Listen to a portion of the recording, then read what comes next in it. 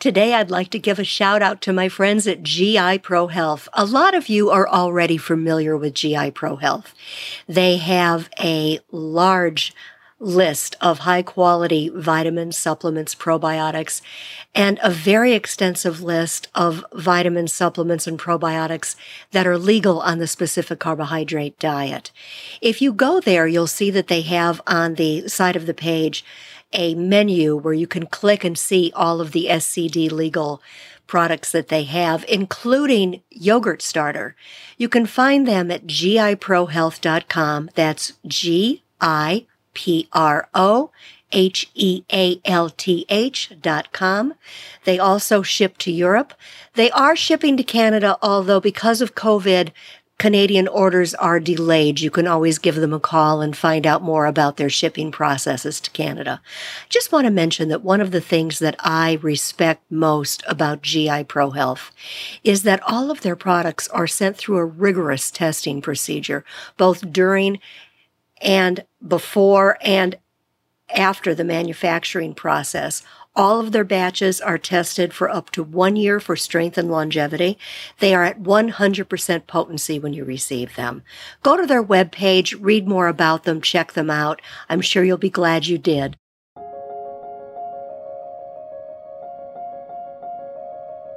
Welcome to the SCD Specific Carbohydrate Diet podcast. If something has been eating at you or eating at your gut, then I have good news for you. The Specific Carbohydrate Diet, also known as the SCD, has helped countless people with a wide variety of health issues improve their quality of life. It's also a great way to eat if you just want to go grain-free or stay away from processed foods. Here, you'll find interviews with SCD experts as well as everyday people who actively follow the program, and you'll get tips to help you enjoy living the SCD, including resources, recipes, and more. I'm your host, Lee Bernstein. I live with gut issues. I live with autoimmune issues. And after trying many nutrition protocols, I found that the SCD is what works for me. If that's the same for you, or if you're looking to find out if it is, then let's enjoy living SCD together. I'm not an expert. I'm not a doctor. Nothing on this show is ever medical advice. I'm just someone who's thankful that the Specific Carbohydrate Diet works. I'm thankful that it's given me my life back, and I'm especially thankful and excited about being here with you today. So if you're ready, let's begin.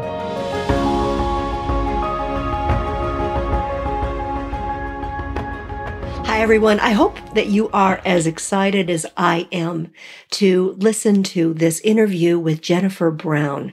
She's the creator of A Life of Happenstance. It's a Specific Carbohydrate Diet food blog.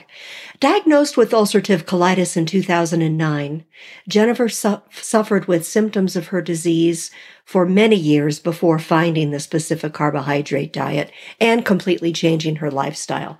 A combination of diet and medication helps to keep this mother of two in clinical remission. Her blog has over 100 SCD legal recipes, and it was cited as a recommended recipe site in the newest edition of Breaking the Vicious Cycle by Elaine Gottschall. I want to just talk a little bit about some of the recording issues that Jennifer and I experienced when we recorded this episode. I was able to smooth a little of it out, but for the most part, you're going to hear some silent gaps, and you might hear one or the other of us talking over each other once in a while. The problem was that our computers were running very slowly, and the gap between when one of us would start talking or stop talking and when the other one heard it is quite large. So we worked with it as best we could. At one point, you'll even see that we got quite a laugh out of it. And I'm sure all of you will understand. It wasn't worth cutting out some of the wonderful information to make it even smoother than it might be now. So laugh, relax, enjoy. There's lots of wonderful tips here on food and on following the SCD. Thank you for being here today, Jennifer. How are you doing? Good, Lee. How are you? I'm good. I'm really excited to talk to you today. I love talking about food. It's one of my favorite subjects, and especially when it's food that keeps us all well rather than making us sick, it makes it even more special. So let's start with talking a little bit about you and your background, how you came to learn about the specific carbohydrate diet. First of all, what is your diagnosis? I have ulcerative colitis. All right. And you found that out when? I was diagnosed in 2009. I was 27 years old. And my symptoms, I like to say they came on pretty suddenly, but looking back, I feel like I probably had symptoms all through childhood. I was a very sickly child, constantly on antibiotics. My stomach was always bothering me. And I remember the pediatrician telling my parents that I just had a nervous tummy. Everything was fine. They couldn't find anything wrong with me. I just had a nervous tummy. And that kind of subsided as the years went on. And in 2009, I was at a football game, actually. I was at a University of Florida football game, having a great time tailgating, and all of a sudden, I started experiencing these terrible stomach cramps. And by the end of the game, when I got back to my hotel room, the stomach cramps were just severe. I couldn't leave the restroom, and I was filling just the toilet bowl with blood, just straight blood. So it came on very quickly for me. Okay, but yet you think that it might have been quickly and yet slowly, gradually getting up to that peak of that really hard day. When you say that you were on antibiotics all the time, was it because you were getting sick very easily or just because of the stomach problems? I was getting sick very easily. Like colds, flu, that kind of thing? Colds, flu, you name it, yes. Interesting. Go ahead. What were you going to say? So do you remember if they did any blood work on you to show if you had a low white cell count or anything like that? I don't know. I would have to ask my parents. But again, it subsided once I got into high school and into college. It seemed to have subsided. I got a little healthier. That nervous tummy kind of went away. And then I started working in elementary schools. I was a special needs teacher, and the cycle started all over again. Oh, no wonder. That would do it. Yep. So it was not unusual for me to be on 4 or 5 cycles of antibiotics within a school year because I was just constantly getting sick. Anything my students had, I immediately picked up. Wow. So when was it that you decided to do something about it? When did you finally go see a doctor that was going to help you with your colitis? So I called my mom a few days after my symptoms started, and I told her what was happening. And she immediately booked me an appointment with a GI doctor. And probably within 2 months, I had seen the GI doctor and had my colonoscopy and had my diagnosis of ulcerative colitis. And what did the doctor suggest you do? The doctor suggested that I take medicine. He told me that I would be on medication for the rest of my life. But as long as I took the medicine, I should be fine. I asked him about food. He said food really won't affect me either way. So to just continue eating whatever it is I wanted to eat. And that was it. He gave me a follow-up appointment, and I believe that I was in a state of denial. I went home and I didn't even look it up. I didn't even research what it was. I was in such denial that at 27, I had this disease that was never going to go away. So I just pretended that I didn't have it. I took my pills and I continued on with life as normal. And was life as normal? It had its moments. For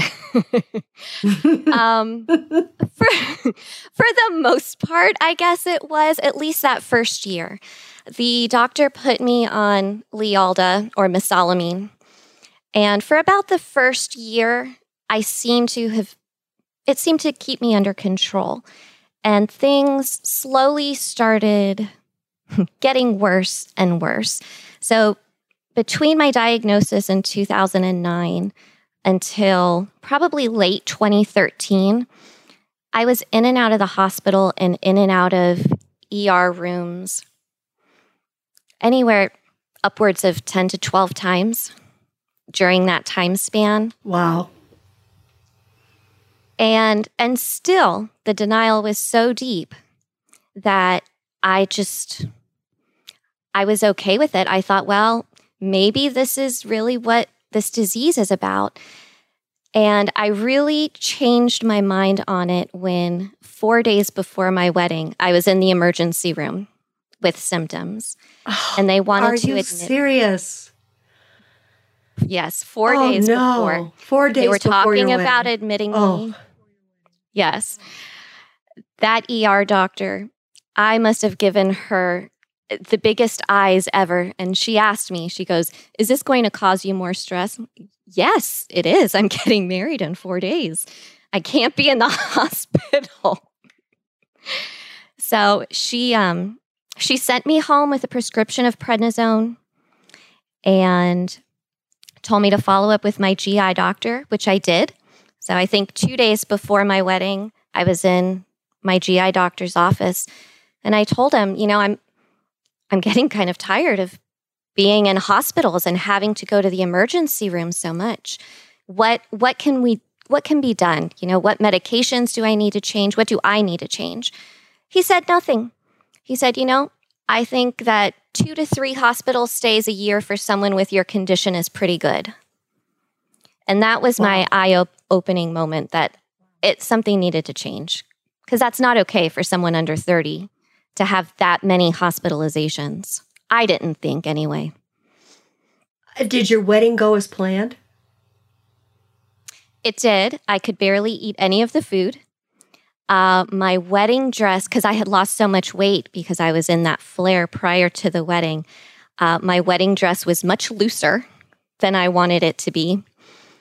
But other than those 2 things, the wedding went off without a hitch. I ended up seeing a new GI doctor, and this was just after my wedding, I believe. And he told me that he did feel like food made a difference and that he had heard of the Specific Carbohydrate Diet. And if I was interested to do some research on it, he said, don't start it right away. He was very honest. He said it was a very difficult diet to follow. He's like, just, I'm going to give you a card with the name on it. Go on your honeymoon, try and have fun. And when you get back, do research and see if that's something that you want to do. So that's what you did. You'd think, but it's not.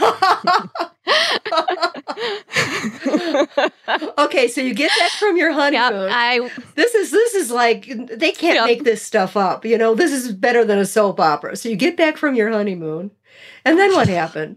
Yeah. It was towards the end of the school year. I was busy, doing 50 million things for work. And the school year ended. And I think the school year ended around the same time that my dose of prednisone ended. And my symptoms started back up again.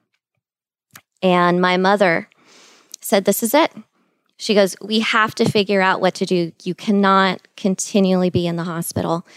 And she took me to the Mayo Clinic in Rochester. I live in Tampa, Florida. Wow. So we flew all the way up there to meet with the GI doctors there. We were supposed to be there for anywhere from 2 to 3 days. I ended up being there for over a week. They admitted me when I came in. They did a colonoscopy, and the doctor after the colonoscopy sat down with me and was very blunt and said, "Jennifer, we need to get this under control. We would like to start you on Imuran or azathioprine, and we're going to put you on prednisone again. And if you do not respond to these medications, then we're looking at removing your large intestine." Oh my.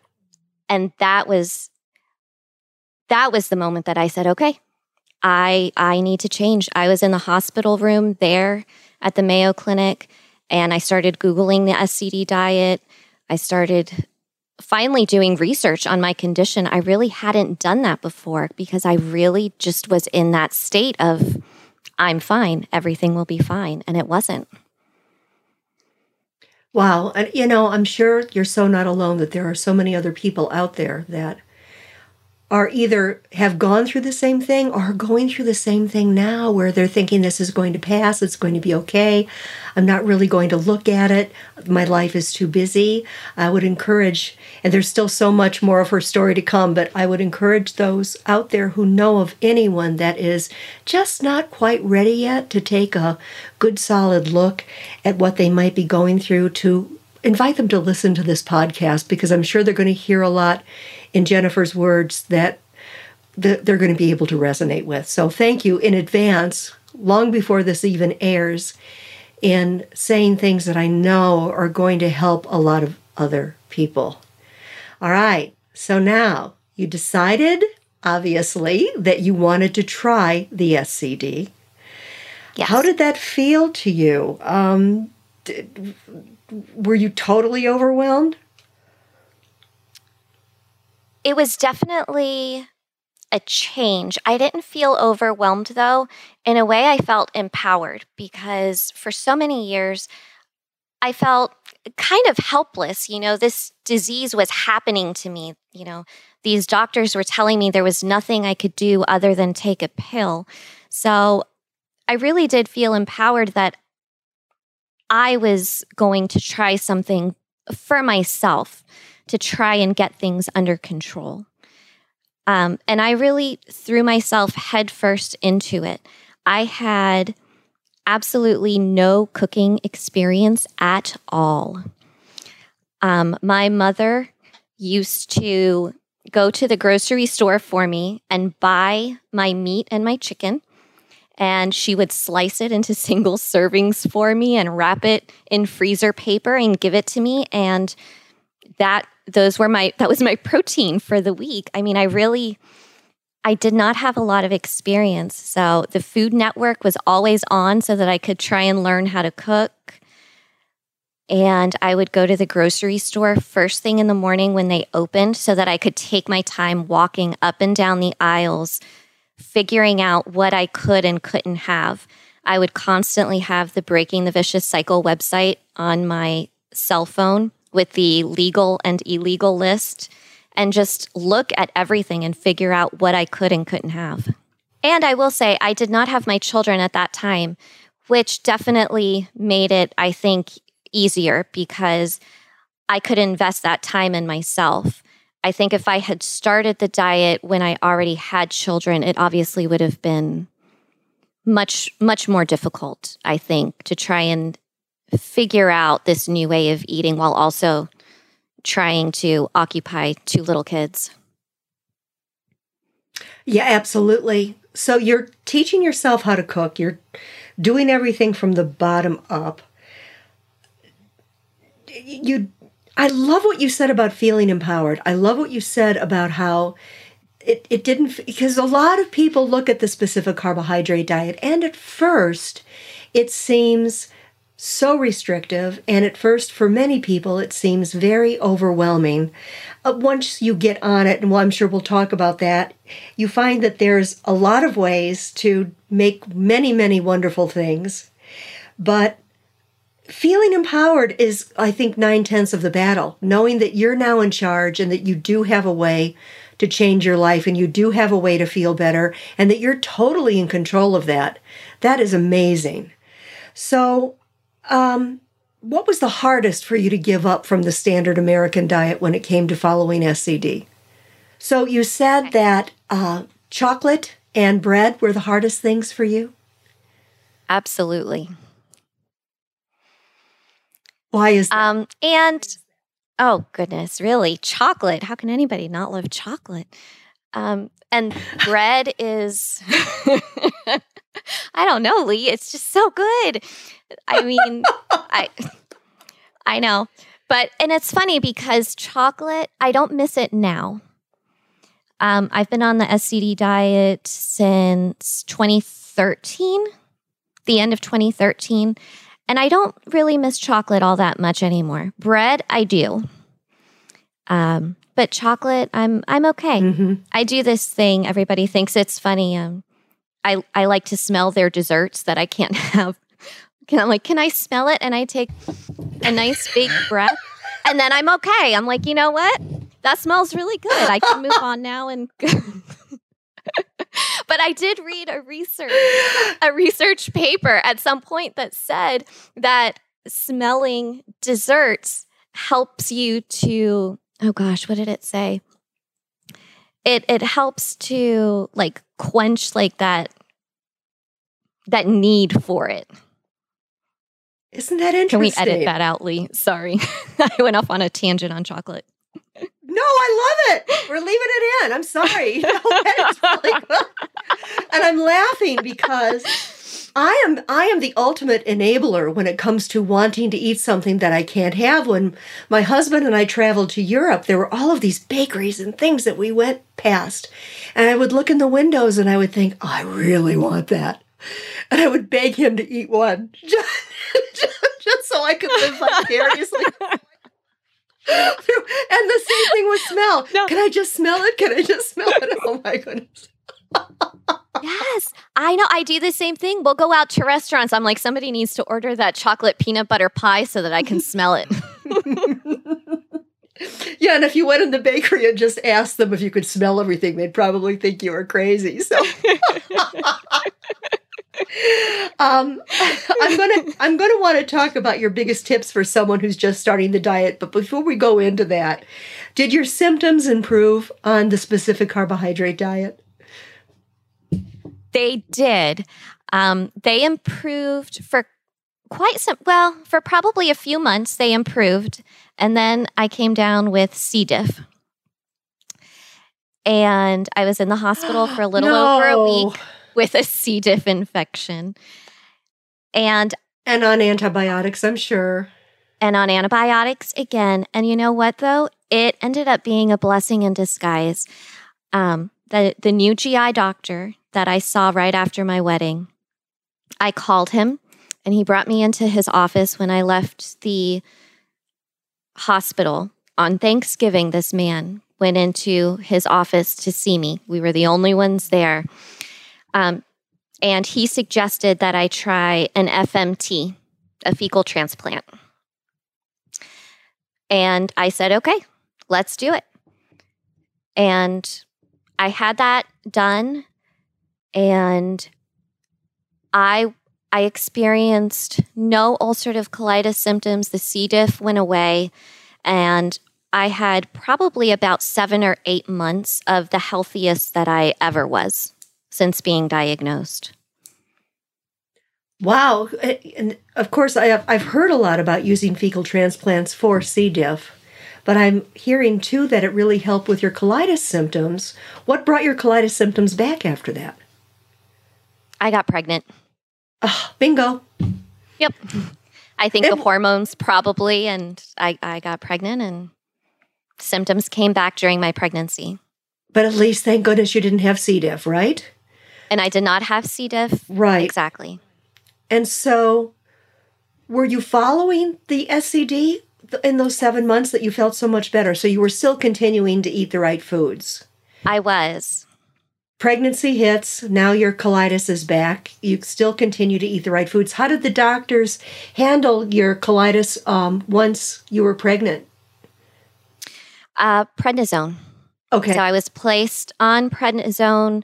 My symptoms, my ulcerative colitis symptoms began in my second trimester, I believe. So I was on prednisone from my second trimester until they induced me. They induced me about 5 weeks early. Okay. But everything went well, and you got through it. I did. That's great. I did. That's great. Yes. And again, before we go back into the tips, are you still on medication today? I am. Okay. What medications are you currently on? At the moment, the only medication I'm on for ulcerative colitis is Entyvio. So I get an infusion every 8 weeks. Okay. And that's working well for you? It is working well for me. It was a very difficult decision to come to. At the beginning, I felt almost like a failure that I had to go on a biologic medication. But then I really thought about it, and I was not able to have the quality of life that I wanted at that point. I had just given birth to my second child, and my symptoms were not going away. They were increasing, and I needed to be able to take care of myself and my family. And it ended up being a really good decision for me. I'm now symptom-free for 2 years. Oh, that's between wonderful. The medication and SCD. It was That's a long wonderful. road to get here, but I'm happy that I found something that worked. Yeah, it was a long road. 2009, and probably even before, like you said, because your body was going through everything that it was going through. All right, so now you have done the specific carbohydrate diet. You're getting to know all about it. Tell us some tips for someone just starting the diet, especially if there's someone like you that really doesn't know a lot about cooking or baking or shopping. Talk to us. So I have a couple. I would say, especially in the beginning, you need to keep your meals simple. A protein, figure out what your safe foods are, and then build from there, and keep a food journal. Yes. Write down what you're eating, how you feel afterwards, what your bowel movements look like. And I even went so far as writing down how much sleep I got, how much water I was drinking, because all of those things have a real effect on you. I would write down any stressful events. I've found through keeping a journal that stress tends to be a big trigger for me. And I didn't realize that before. I thought it was just food. But through keeping a health journal, I was able to narrow that down. It's interesting, too. A lot of people don't think they're going through stress, but just changing your diet and trying to figure out what's wrong with your body is stress. Stress comes in a lot of different forms. That was a smart thing to do. It's something that and I've said this on the other thing I would podcast say before, is if I had to it to meal do plan. all over.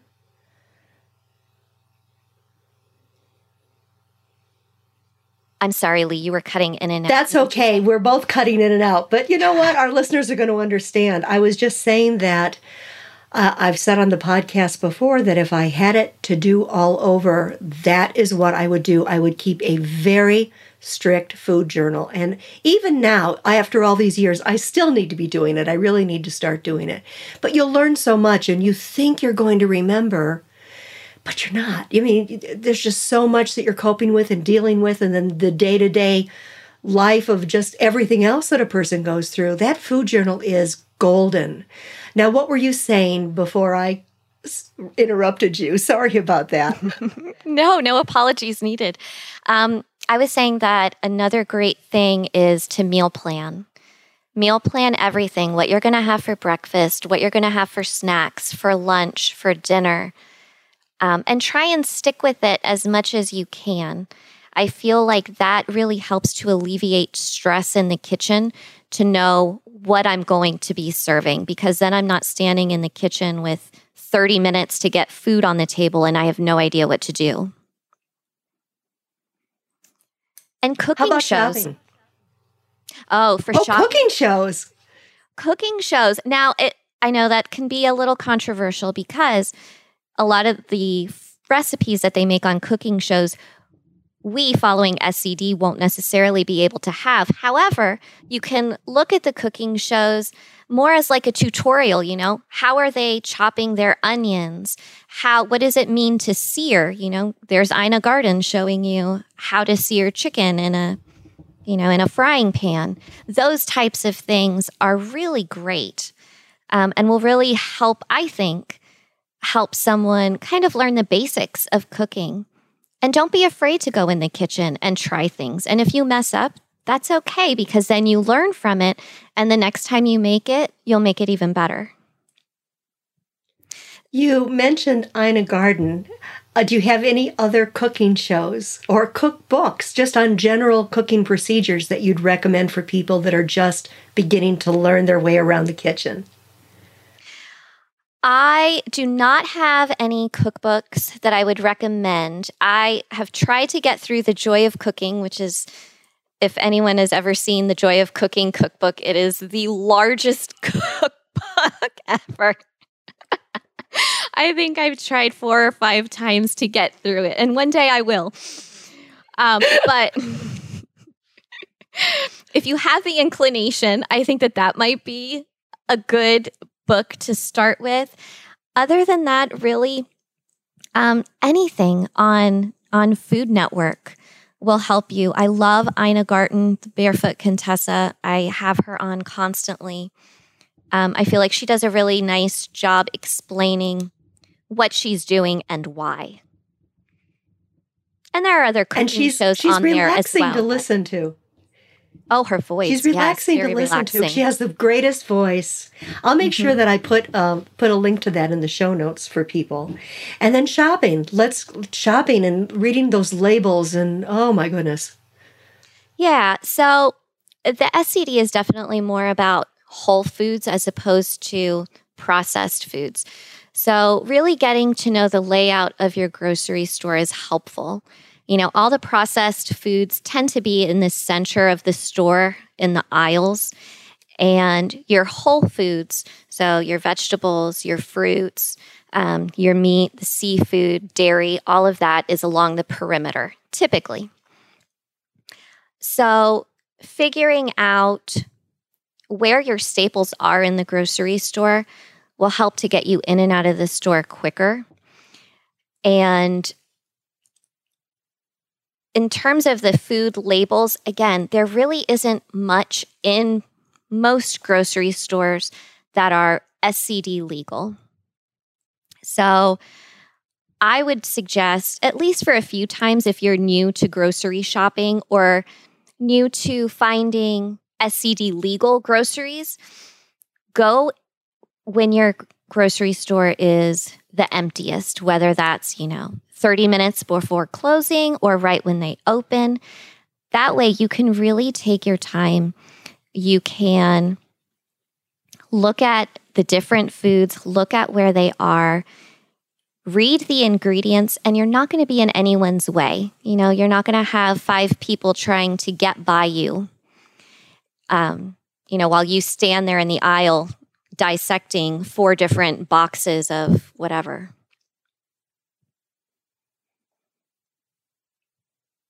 And now with COVID, that's even more important. Yes, it definitely is. I'm sorry, Lee, I can't hear you. I'm not saying anything. I'm just saying go ahead with what you were go ahead with what you were saying. Well, that would make sense then. Let me check this internet connection, make sure that I'm okay. We're like a comedy show. You know how you watch news shows? And the person who's doing the broadcasting asks a question, and the reporter that's out in the field, there's always like a 5 to 10 second delay before the person answers that question. I kind of feel like that's what we're going through here today. So I just need to pretend like, I don't know, I'm on ABC or CBS or something, which I have no experience in whatsoever. But somehow we're going to get through this. It's going to be fine. Where were we? What were we talking Gosh, about? I don't even know. I was saying that I think during COVID, it's even more important to go because you don't want to be standing around a lot of other people anyway. Very true. Yes. And I forgot the last tip I was going to say. It'll come to me at some point. It'll come to you. Okay. So it will. Do you find the specific carbohydrate diet to be wait, what I was going to ask you. Are there any foods on the specific carbohydrate diet that are legal that you can't eat? Yes, there are. I have trouble with leafy greens. I have trouble with cacao butter. I think it's too oily for me. Eggplant seems to cause some issues. Those are all and coconut flour. Okay, you're able to do the SCD 24-hour yogurt? You know what? I recently took that out of my diet. I thought that it was causing me issues, and I have been off of it for about a month, and I've been doing better without it. Are you using anything else as a probiotic? Yes, I do take a probiotic in a capsule form. Okay. Do you do any fermented foods at all? I have tried sauerkraut, and actually that is another one that I cannot do. Okay. Other than that, I have not tried. So there are quite a few things that I still can't handle yet. Everyone is so different, and truly the specific carbohydrate diet looks different to everyone. Some people say that they have a difficult time with the nightshades that are allowed on SCD, for example, peppers or tomatoes. Other people just really have a tough time with the dairy, or like you said, the leafy greens. Others will start out and go for quite a while not being able to eat certain things, and then over a period of time find that slowly but surely they're able to eat those things. So it really is a different story for everyone. And just because something's legal doesn't necessarily mean that it's right for that person. So I'm really, really glad that you shared that. When did you decide to start your blog? So I decided to start the blog in 2016, I believe, 2017 maybe. 2017, I decided to start the blog, and I was having a really hard time. I was feeling a little lost in my life at that point. I was in a flare, in an ulcerative colitis flare that I was having a hard time getting out of. I had 2 children under the age of 2. My husband was working full-time and working to finish up his PhD program. And I felt very overwhelmed. I believe I also had some postpartum depression going on. And I felt overwhelmed. I felt like I was giving so much of myself to others, and I didn't have anything for me. So I sat down one day and decided that I needed to find a way to not only connect with others, but to also do something that was just for me. I missed being a teacher. I missed being able to help young children and their families. And I thought, well, maybe if I start this blog on SCD recipes, maybe it will help one person, and maybe it'll help me as well. It'll give me something to focus on other than the kids, which I love. Please don't get me wrong. I love my children, and I love staying home and being a parent to them. But sometimes you need something that's just yours. Absolutely. So the blog started, Yes. And away it went. When you started out, were you doing a lot of recipes, or were you just discussing what was going on in your life, or was it a combination of the two? So when I started, I thought that it would be more of kind of my ramblings on my life with ulcerative colitis, and that didn't happen at all. It ended up just being a recipe blog. I had been, over the years, tweaking recipes and coming up with new recipes, and decided that, I would go ahead and share those and see if anybody liked them. I didn't think anybody would read it except for, my husband, who does the editing for me. He proofreads, and maybe my mom on occasion. So I'm really grateful and thankful for, those people that have come onto the blog and made the recipes. I was reminded that you would be an excellent person to interview when I did my interview with Matt Harrod, who's the son of the grandson, of Elaine Gottschall, who of course wrote Breaking the Vicious Cycle. And he had the nicest things to say about you and your recipes and your blog during that interview. So not that long after I reached out to you to do this interview today. So I'd say not only are people reading it and loving it, but you have some big players, some heavy hitters that are there loving everything that you're doing and all of the things that you contribute. And we're going to be saying this again towards the end of the podcast. In my introduction today, I've said it as well, but the name of the site is A Life of Happenstance, which I love that title. Was it always called that? How did you come about with A Life of Happenstance? I don't even know. And if I had had any idea what the blog would actually be about, I would have actually named it something in relation to cooking. But, such is life, and that's the name. And yeah, people seem to like it, which is good. But yes, anybody out there who is thinking of starting a blog, I suggest you think long and hard of what you want your blog to be, and give it a name that corresponds with that. If nothing else, you could always call it the I'm not quite sure what this is going to be yet blog, but thank you for being here. Exactly.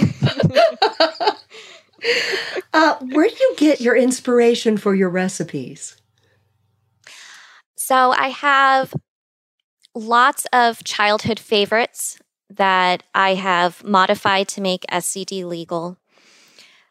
Anytime we go out to a restaurant, which really is not very much, and it wasn't very much even before the pandemic, but I like to look at what the other people at my table are eating, and I get some ideas from that. The cooking shows, of course. I love watching those baking championship shows and just looking at their flavor combinations and their decorations and what they're making. And I think it's fascinating. And a lot of comfort food in there if you're drawing from childhood, I would imagine. Yes, I have a delicious shepherd's pie recipe, which is perfect for St. Patrick's Day here. I also have my favorite. We probably make this recipe 2 to 3 times a month. It's a Cuban picadillo recipe. So it's ground beef and it's seasoned with tomato sauce and cumin and oregano, and it has olives and raisins. And I know some people raise their eyebrows with that combination, but it's a really delicious sweet and salty combo.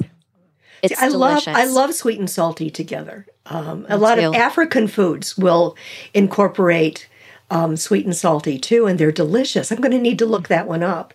Well, when you're creating your recipes, what's your process look like? Do you kind of keep notes on, is it like a scientific process for you, or how do you approach it? Yeah, it kind of is. So over the years, especially with baking, I've kind of got I have a base for like my cakes. It needs typically this much flour, this much milk, this many eggs. And then I just kind of go from there and I play with the flavors. And every single recipe that's on the blog gets recipe tested a minimum of 3 times. And I eat it. My husband eats it. My 2 children, who are now 6 and 4, eat every single thing that's on that blog and give me their very honest opinions. And before the pandemic started, we were having weekly dinners at my parents' house. So I would bring food over there and get their opinion. And they follow the standard American diet. And my father in particular is not a big fan of quote unquote healthy food. So anytime I bring something and he tries it and he likes it, I know I've got a winner. Score. Yep. You said yes. you said when you have your basics that you draw upon, like for cake, for example. When you say milk, you're talking about maybe almond milk, coconut milk. What type of milk do you use? Yes, sorry. So it depends on the recipe. But typically the milks are interchangeable. Almond milk, cashew milk, walnut milk. The one that gets a little tricky is coconut milk. Because I'm not talking about the coconut milk that you buy in the carton at the grocery store that tends to be kind of watery. It's canned coconut milk. And it is not unusual for the thicker cream to separate from the liquid.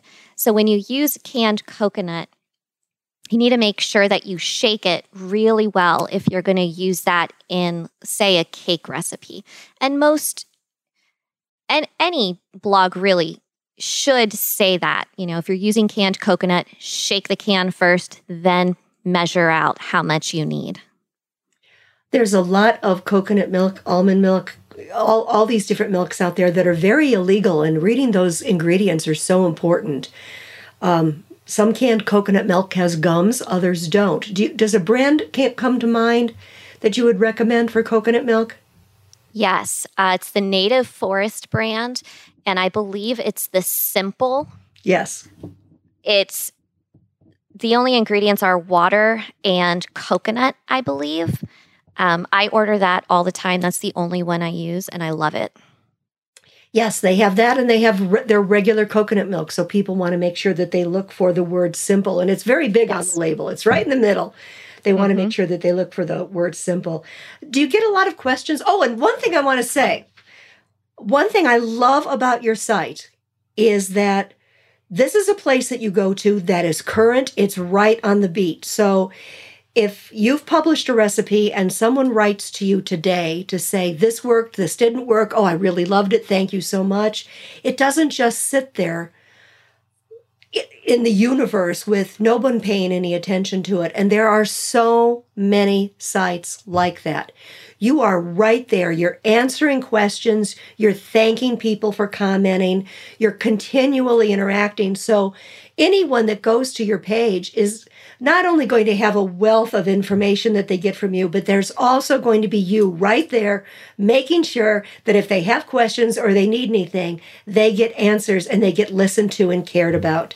You really treat them like they're part of the group, and that is incredibly important. Thank you. I figure that if someone has taken the time to write a review or ask a question, then I definitely need to respond. And I will say, too, that if you have a question or a comment and it's not something that you want to be public, on the website, I have a contact me button on the website, and that will send me a direct email, and then anything that's shared between us is in confidence. Excellent. What are the most common questions you get about your recipes? Oh, substitution questions, for sure. I have a lot of people asking me if they can use coconut flour in place of almond flour. And that is a hard no. Please do not try to substitute coconut flour for almond flour in a recipe. Coconut flour needs significantly more moisture. And I always suggest that you seek out a recipe made specifically with coconut flour so that you don't waste those delicious ingredients. The other thing I get asked is if other nut flours, not coconut flour, but hazelnut flour, cashew flour, pecan flour, if those flours can be used in place of almond flour. And I actually just did a really interesting experiment. I took 4 different flours and I made the exact same recipe with each flour to see how they turned out. And I was really surprised by my results. I used almond flour, blanched finely ground almond flour I used, because there is a difference between almond flour and almond meal. So blanched finely ground almond flour, I used hazelnut flour, which is a bit grittier and it still has the skin on. I used cashew flour, which looks very similar to almond flour. And then I used a mix that I found at Sprouts. It's a mix of almond flour, coconut flour, pecan flour, and walnut flour, all in one. And the results were very interesting. I would say that if you are wanting to substitute a different flour for almond flour, go with cashew flour. Why is that? The results were most similar to almond flour. It actually made a very fluffy, moist cake, and it rose significantly higher than the almond flour, which I was surprised by. The taste is slightly different, of course, because you're using different nuts, but it's still good. My husband said that he felt like the cashew flour was a bit sweeter than the almond flour. But yeah, go with cashew flour. Good to know. And one-on-one. So if it calls for a cup of almond flour, you use do you go by the cup measurement or do you go by the weight measurement? And does it make a difference? It does make a difference. I go by the cup measurement. I know that typically readers in Europe normally weigh their ingredients. I do not. And so if their cup is slightly different than yours, the recipe is probably still going to work anyway? It should, as long as it's not vastly different. So I'm going to get technical now. So there are two different kinds of measuring cups. There are wet measuring cups and there are dry measuring cups. So wet measuring cups are like the glass measuring cups that have, the red measurements on and it has the handle. And a pour spout. And the pour spout, yes. So that's what you want to use when you're measuring out, coconut oil or milk, almond milk, those kinds of things. You want to use a wet measuring cup. If you are measuring out flour, then you want to use a dry measuring cup, which are the ones that have the long handle and they're, well, help me out, Lee, they're just a measuring cup. A very short little cup. A lot of times they come in sets that go from just like a an eighth of a cup all the way up. Right, exactly. But, for people that are new at baking, they don't know whether to tap it down and make it real dense or whether they need to kind of fluff it up. You're not going to be doing any sifting, obviously, because this isn't a siftable flour. Are you just kind of doing the scoop and level process for when you do a dry measure? Yes. Yep, Okay. That is exactly what I do. And if for some reason it does need to be compacted, then that'll be written in the instructions so that you know. Excellent. So you've got, how many recipes do you have on your blog? I have over 100. I really don't remember. Maybe around 140, 130, somewhere in that range. Okay.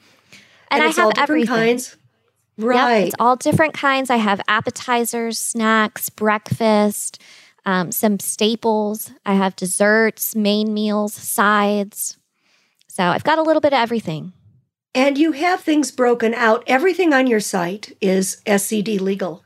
But then some is also very specific to paleo or Whole30, dairy-free, that sort of thing. So you have things broken out for people that are looking for that as well. Yes. But the big takeaway is everything is SCD legal. But as we know, not everyone can do everything that's legal on the diet. So I have a lot of readers that can't do eggs. So they can go to my egg-free category and they'll know that everything there is SCD legal, plus it doesn't have eggs. You're a woman after many people's hearts, that's for sure, because not everyone takes the time to do that. So, but I've got to know, what are your favorites? What are some of your favorite recipes? Oh, I have a lot. So for dessert, I would say that my vanilla cake pops are probably one of my favorites.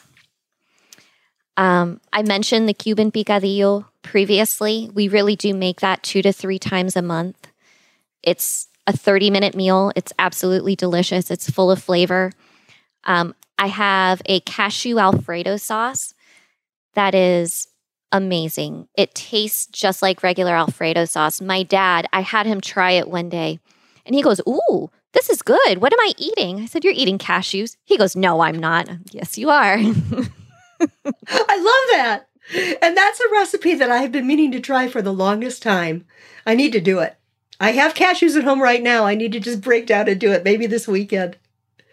Yes, you need to try it. So what are you putting the Alfredo sauce on?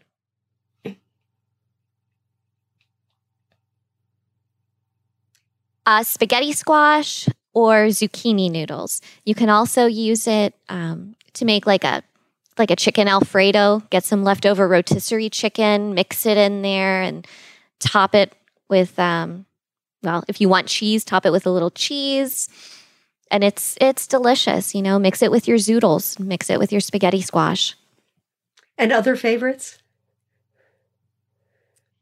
Butternut squash lasagna. So I use sheets of butternut squash to resemble the lasagna, like the regular lasagna pasta sheets. I used to use eggplant, and then when I realized that eggplant didn't settle well, I tried the butternut squash, and it was so good. Another favorite, actually, this is my husband's favorite. It's a pear and Havarti tart. So it's a dessert, and it has an almond flour crust, and it's filled with like gooey Havarti cheese and sliced pears, and then it's drizzled with a honey cinnamon sauce. Yum. Yes, very good. And these are high-end, you're having guests over and you really want to impress them. You serve something like that for dessert. It doesn't matter if you're on SCD or not. That is just a beautiful dessert that if I saw on a menu in a wonderful restaurant, I'd be very impressed. I actually served that dessert for a work party that we were hosting a couple years ago with my husband's colleagues. And that dessert was the first one to go. I was so glad that I had cut myself a slice and set it aside before presenting it to everybody because it went so quickly. Sounds really good. Do you buy, with the pears, do you buy in season or do you buy year round? I buy in season for pears. Okay. All right. That's winter, right, for pears?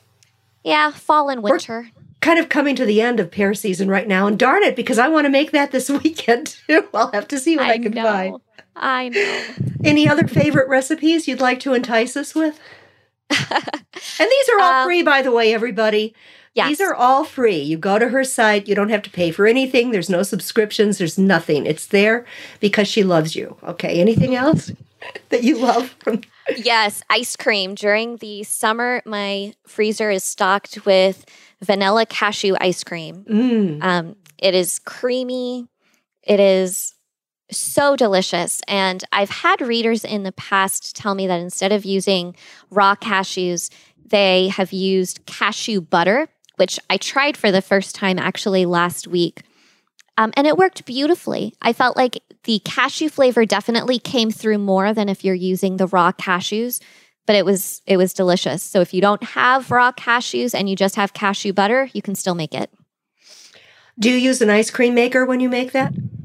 No. So that is just with a blender, and you pour it into a loaf pan and put it into your freezer. If you have an ice cream maker, you can certainly put it into your ice cream maker, and then it'll be like a soft serve consistency, which is great, but no need to run out and get an ice cream maker. That's nice. That's good to know too. So you said that you test all of these recipes at least 3 times. How do you decide which ones are going to go on your blog? Are there many that don't make the cut? Oh, yes. I have notebooks filled with recipes that don't make the cut or recipes that I've tagged that, I'm going to come back to it later. I can't quite get it right, so I need to walk away from it, and maybe in a few months I'll revisit. But it has to wow me in order to make it on the blog. And honestly, my kids have to like it as well. I want my children to like it and be excited about it. So every recipe that's on there, we really do eat. There's a lot of blogs out there that you can tell they're just doing everything they can do to make sure that they're getting a recipe up a day or a recipe up a week. And you can tell when you try to make it yourself. I can't begin to tell you the times that I have had, and I'm a good cook, so it's not like I don't know what I'm doing. I've had recipes fail because, now looking at the way they wrote it, they really shouldn't have said it that way, or they probably left this out, or this was a wrong ratio of A to B. And I get very frustrated with that because, well, cooking and baking is never cheap, but especially if you're using whole foods and you're going to the extent of maybe even buying organic and buying the really good stuff, and then something doesn't come out right. Yeah, it can definitely be frustrating, and I've had that happen before as well. I've made, oh gosh, years ago when I first started the diet, I think it was a Danielle Walker recipe. I made she has like a strawberry shortcake cupcake recipe, and it did not turn out at all, and I was so upset. And then a few months later, I was like, you know what? I'm going to try that recipe again. And I tried it again, and it came out perfect. You know, I don't know what I did differently, obviously something. But again, and at that time I was learning. I certainly wouldn't say that I was, an experienced baker at that point in my journey. And I know that there are recipes on my blog from 4 years ago when I first started. I'm actually slowly going back and revamping those recipes from the early years, because with any job or hobby, the more you do it, the better you get. So going back and looking at those recipes and really tweaking them and making sure that they're the best that they can be. Good for you. People are probably wanting this interview to be over because they just want to go visit your site right now and then start cooking and shopping and baking and doing all the fun stuff. So please tell us all the best way to get in touch with you, the best way to support your blog, anything that you can about all the good work you do. I'm sorry, Lee, I didn't catch the question. You broke up. What's the best way to get in touch with you and to support your blog, A Life of Happenstance? So I would say that the biggest way that you could support me is coming back after you've made a recipe and leaving a review and leaving a star rating. Leaving a review and a star rating lets Google know that the information that's there is important, and it will show it to other readers. And not only that, but you leaving a review will help other readers who go to the blog, because what's the first thing most people do when they go to find a recipe? I know I scroll down to the comments because I want to see what people have to say about it. So leaving a review lets people know what you did and if it worked and any changes that you might have made. I had someone post a review the other day on my coconut cupcake recipe. And she substituted bubbly water for eggs and said that it worked. So that's something that's really helpful for somebody who maybe is trying to cut back on eggs or can't have eggs, to read that comment and say, oh, maybe I'll try that. So definitely leave a comment, right. Leave a star review. And I'd say the second thing that you could probably do is subscribe to my newsletter. I send out a newsletter anywhere from 2 to 4 times a month, so it's not a lot, but every newsletter will have a new recipe. And I do have people that follow me on social media. I'm not consistent. So if you are counting on, my Instagram post to tell you when a new recipe is up, it might not happen. Sometimes I'm really good and I'm on there for weeks at a time posting consistently. And sometimes I disappear for a couple months, but I'm still putting up new recipes. So if you subscribe to my newsletter. And you're consistent with the newsletter. You'll get them. Excellent. Yeah. Well, so they can go to alifeofhappenstance.com. Is that correct? Yes, and that is correct. The subscription box for your newsletter is there. Everybody go. Don't wait. Go. Subscribe. I've subscribed. I'm really looking forward to getting them and learning so much more from you as time goes along. You need to have your own cooking show. I wish that you would. Oh, you're too kind. I tried to dabble in YouTube last year, and then the pandemic hit, and my kids were always home, and I was like, well, there goes that. At least for now. Everyone, during the interviews that I do video interviews, but then when I launch them, of course, they're audio only. And you don't have the advantage that I do of sitting here and looking at Jennifer's absolutely amazing kitchen, which is another story in and of itself. We won't go into that, but she remodeled the whole thing. And it looks just like one of those cooking show kitchens. I can see a camera on one end and you on the other, so hopefully you'll get back to that. And your smiling face, yes, I'm sure everybody needs to see that too. Everybody needs to see that too. I can't thank you enough for being here today. I'm excited to see how many people reach out to you after listening to this, and all of your future recipes. Hope to have you back on the show again. Thank you so much for having me, Lee. I appreciate it. Thank you for listening, and thank you for being here today. I hope you enjoyed the show. You can find me, Lee Bernstein, through my website at scd4me.com. 4 is FOR. There's also links to other social media sites there if you'd like to connect with me on those.